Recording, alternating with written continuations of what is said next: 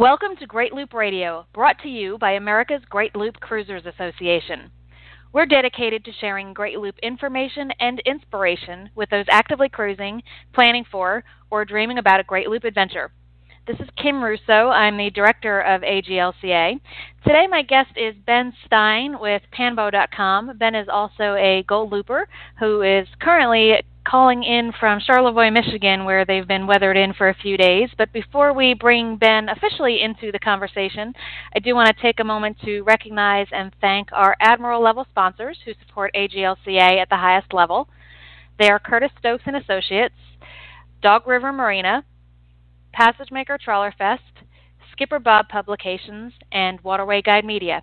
As always, we encourage our listeners to support these businesses that support the Great Loop. Let's go ahead and bring Ben Stein into the conversation. Ben, thanks for joining me today. My pleasure. Good morning. Let's start, if we could, by introducing you to our listeners who maybe don't know you yet. Tell us a little bit about your looping experience and about Panbo.com. Sure. So I looped with my wife, Laura, and my two daughters, Molly and Madeline. When we left, they were 9 and 6. We left in August of 2016 and returned to Chicago in October of 2017.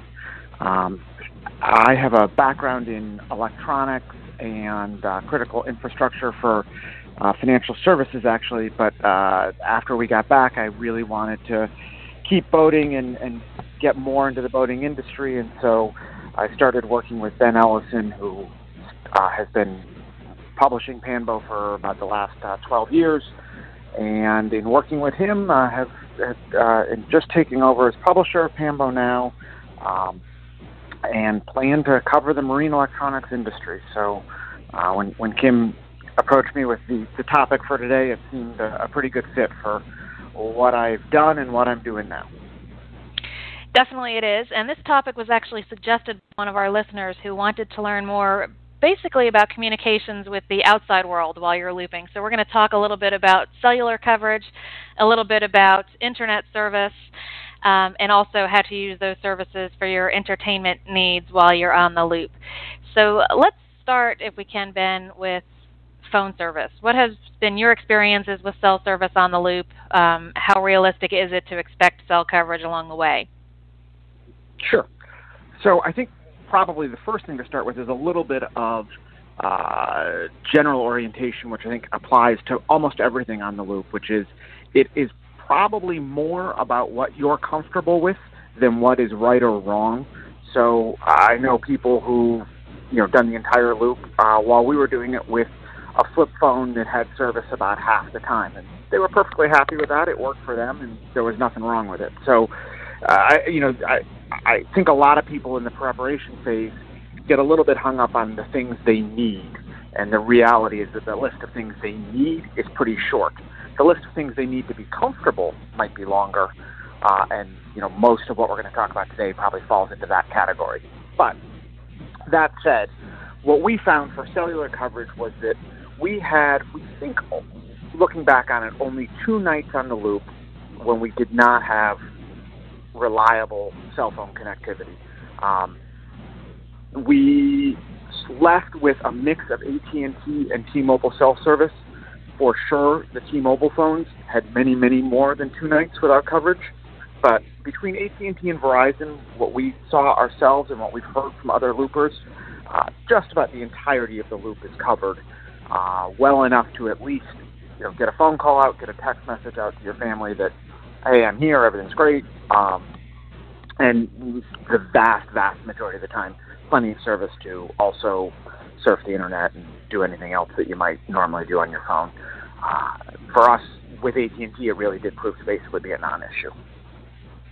That's definitely good to know, and one of the suggestions that I just kind of heard between the lines there is that you had 2 service providers, and I've heard that as a suggestion before, that if it's very critical to you to have cellular service most of the time, that perhaps having 2 different providers is helpful. Did you find anywhere along the way where the T-Mobile phones had coverage where AT&T did not?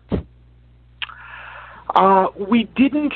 I don't think I can think of a single time when T-Mobile had coverage and AT&T did not, but certainly there were quite a few times when we would see better performance from T-Mobile than AT&T.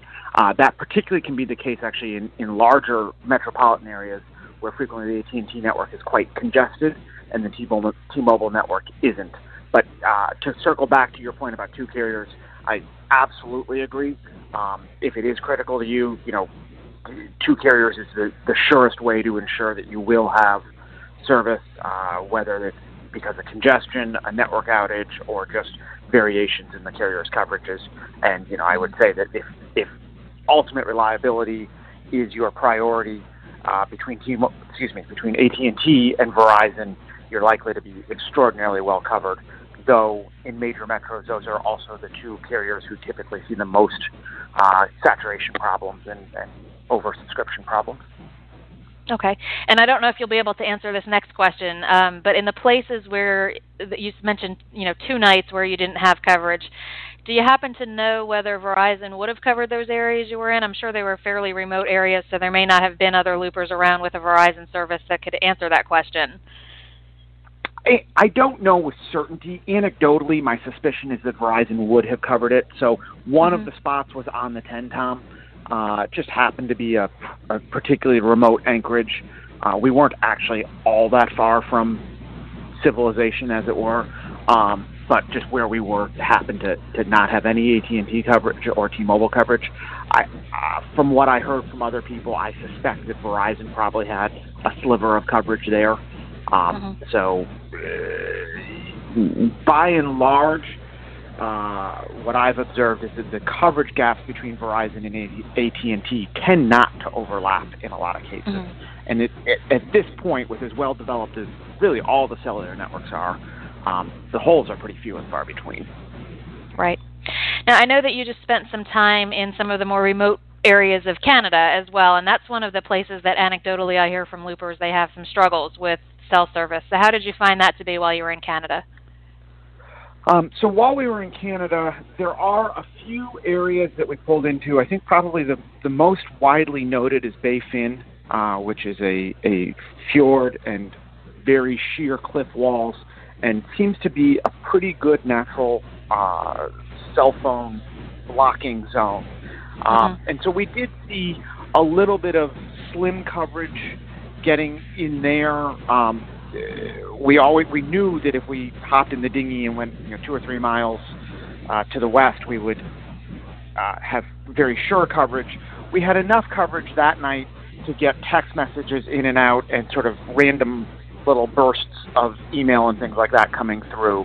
But definitely there are areas in Canada that can be a little bit spotty on cell coverage.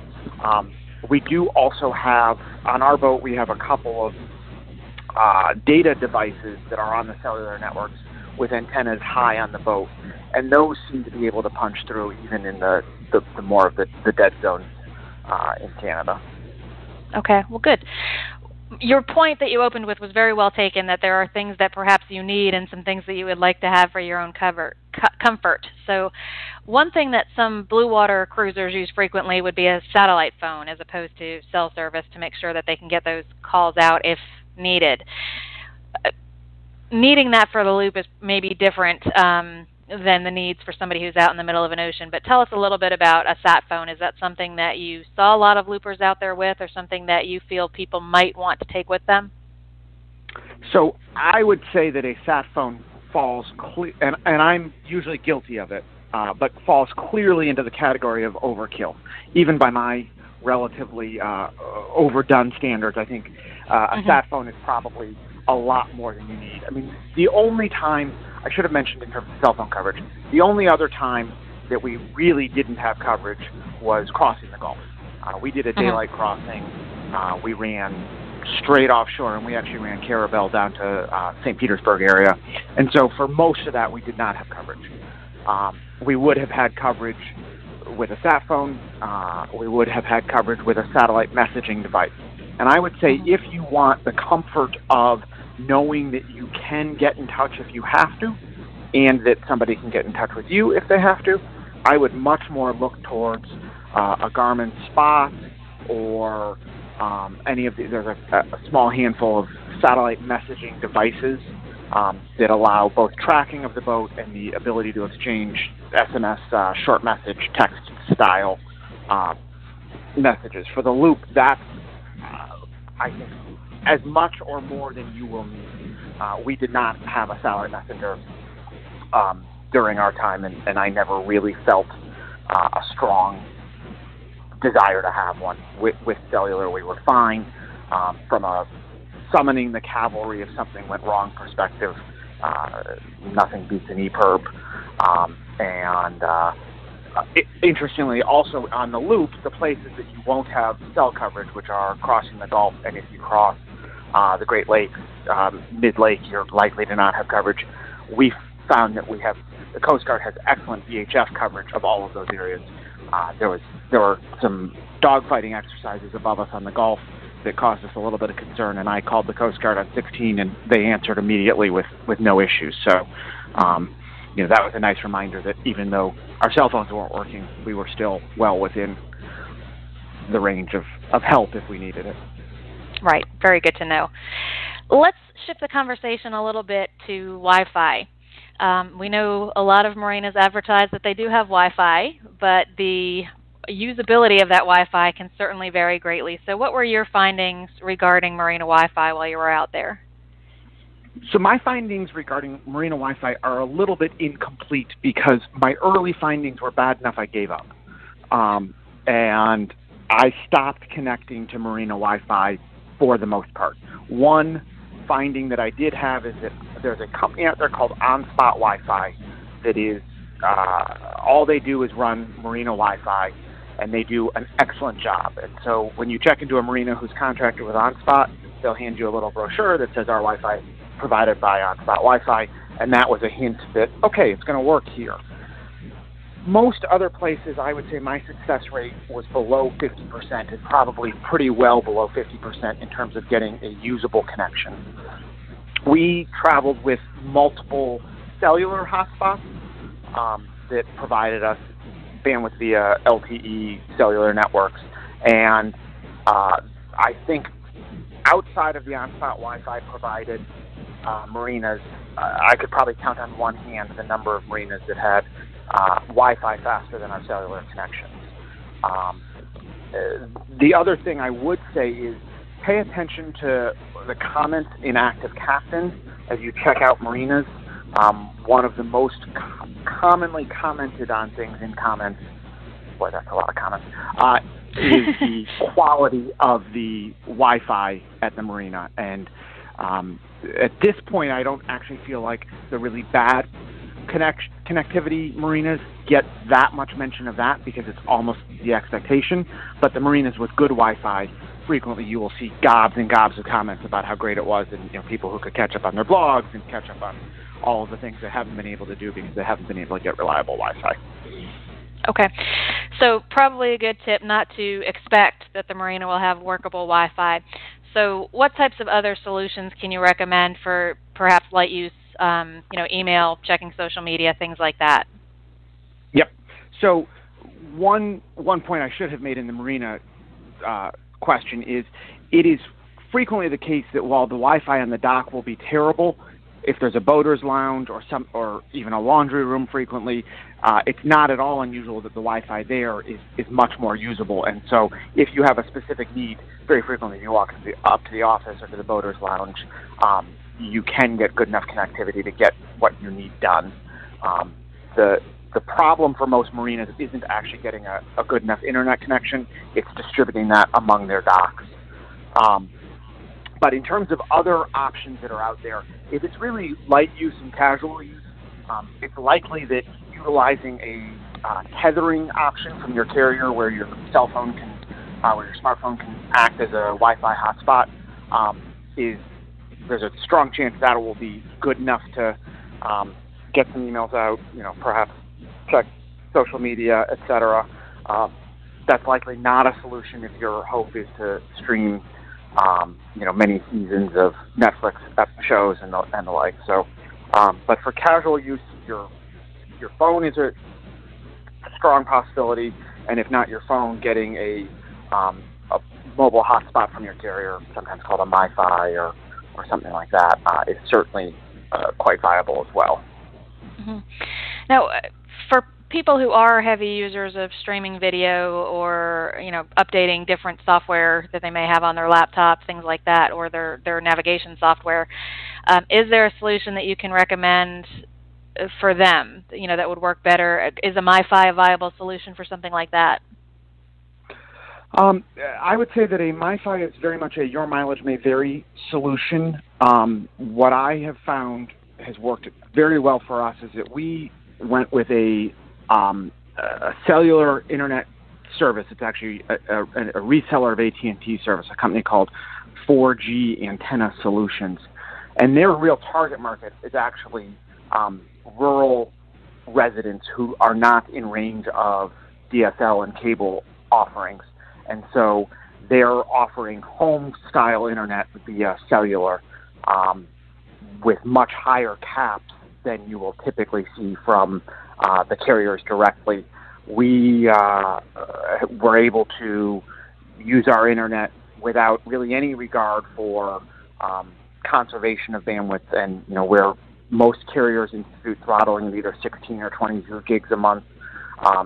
They advertise that they won't start throttling until 50. We very rarely saw throttling, even in months when we used 250 or 300 gigabytes of data transfer. So there are a number of companies like that out there, most of them focused on rural residents, some of them also focused on RV, and occasionally a little bit of a awareness that boaters might use it too, but we definitely represent the smallest market, so typically end up finding something from a company really aimed a little bit differently.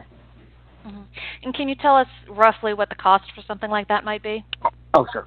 I think it's about $80 a month for that connection. Mm-hmm. Which is really not bad, especially considering what the cell service can run if you are on one of those higher data limits. That's right. That's absolutely right. Okay. We're going to take a quick break and play a message from one of our sponsors. When I come back, we want to shift to some of the onboard options for infrastructure, because it seems like those discussions pop up pretty regularly in our forum, and I believe there was a thread about that this week. And sometimes it's solutions really, as you mentioned, kind of designed for RVs, but boats are a little bit different. So when we come back, we'll talk about some of the options there. We'll be back in a moment.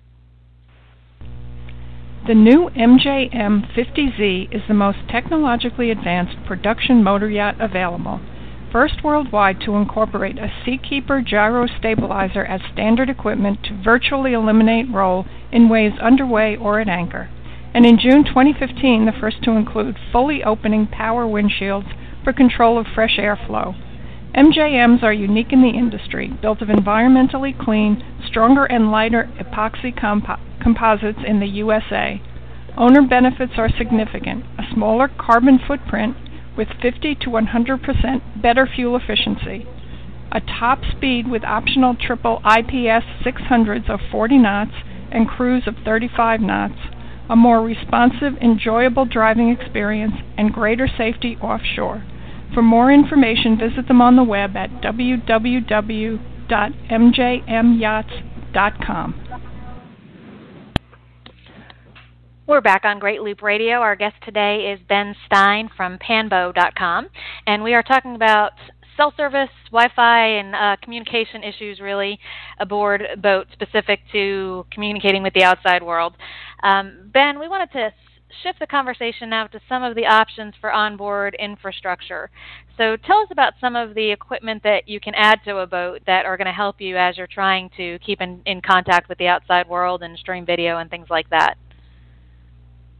So I think probably one of the most important things, if you have a more complex set of equipment on the boat, so smart TVs and, these days many of your plotters, your phones, your tablets, etc., will want to connect to a network. What I've done and what's worked very well for us is we have an onboard network, just like we would at home. I'm using a mix of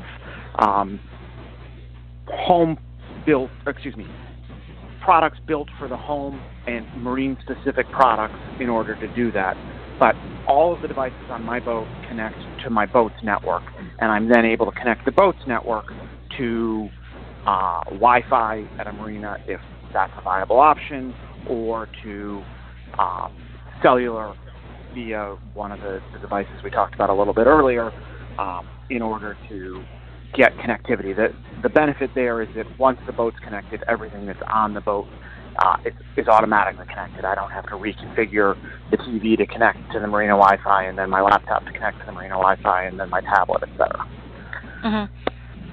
So what are the specific types of equipment that you used to put together that onboard network? So I'm using, and a little plug for Panbo, if you check out www.panbo.com, I have an article there about the equipment that we used. Right now on the boat, I'm testing a number of pieces of equipment, but one of the ones that I'm using is from a company called Wave Wi-Fi.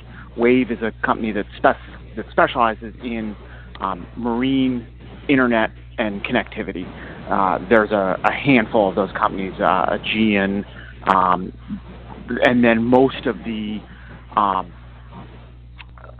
general marine electronics vendors also make them. So Shakespeare has a product, Glomex has a product, Weingart has a product, all of which are designed to switch between a 4G connection and off-board Wi-Fi while providing an on-boat network that you can connect all of your equipment to. Okay. So how does that work? I mean, you obviously have a router that kind of connects everything together. Is that the part of the component that is marine specific, or is that something that you said some of it was the types of things you would use in your home?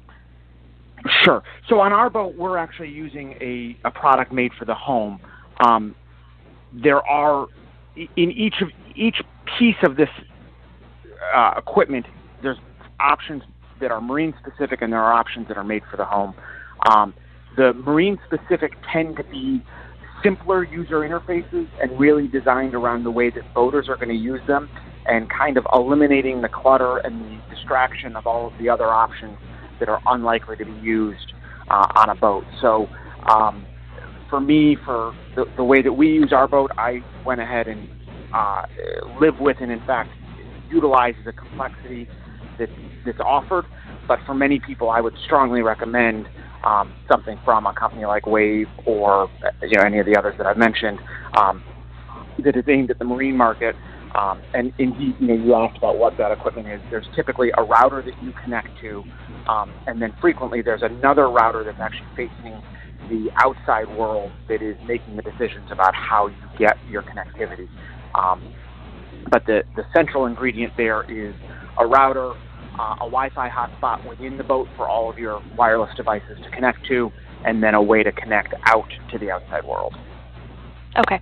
So not really that different than what you would have at home, but some of that is specific to boating.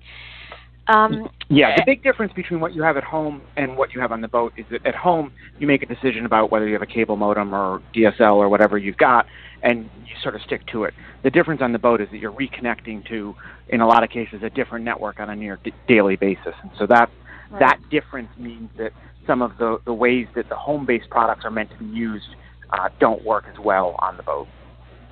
Okay, good to know. How about signal amplifiers? Is that helpful along the loop? I would say that's universally helpful, but as we sort of rank these things in terms of the likelihood of need, I would put a signal amplifier pretty low. When I referenced that we did not have coverage for only a couple of nights during the loop, that was without a signal amplifier on the boat. We did have some of the data antennas relatively high on the boat, which is in essence what a signal amplifier gets you, is higher off the water and a higher power radio. But we, those 2 nights without coverage were just using the internal antennas in our phones. So, it's likely that even those 2 nights we could have eliminated with a signal amplifier, but we were gone 400 and something nights, and 2 of them we didn't have coverage. That certainly wouldn't rise to the point of needing to do something different in my mind. No, in my world, those 2 nights would have been nice, peaceful nights. Exactly. Sometimes it's nice to be disconnected for a little bit. Yep. Another, piece of equipment you could have for your boat perhaps is a satellite dish. And a few years back, that was probably the most common way, I would say, for boaters who really wanted to make sure that they had TV to do that. Are you still seeing a need for that out there? Are many loopers still using that option for TV, or have most gone to streaming options? So satellite is still the most reliable, and once it's installed, kind of the simplest way to get TV. You're going to receive TV as long as you're not in a covered slip or something that otherwise would interfere with the satellite's ability to see the sky. You don't have to consider whether or not you have internet connectivity, etc. We, during the loop, had a dish. During the loop, our dish had an issue and stopped working, and I would say without much issue at all, we switched to streaming. So both definitely can work. Our boat is perhaps not a perfect indication because it's pretty high priority for me to have working internet, and so we had taken a lot of steps in order to make sure we basically always did.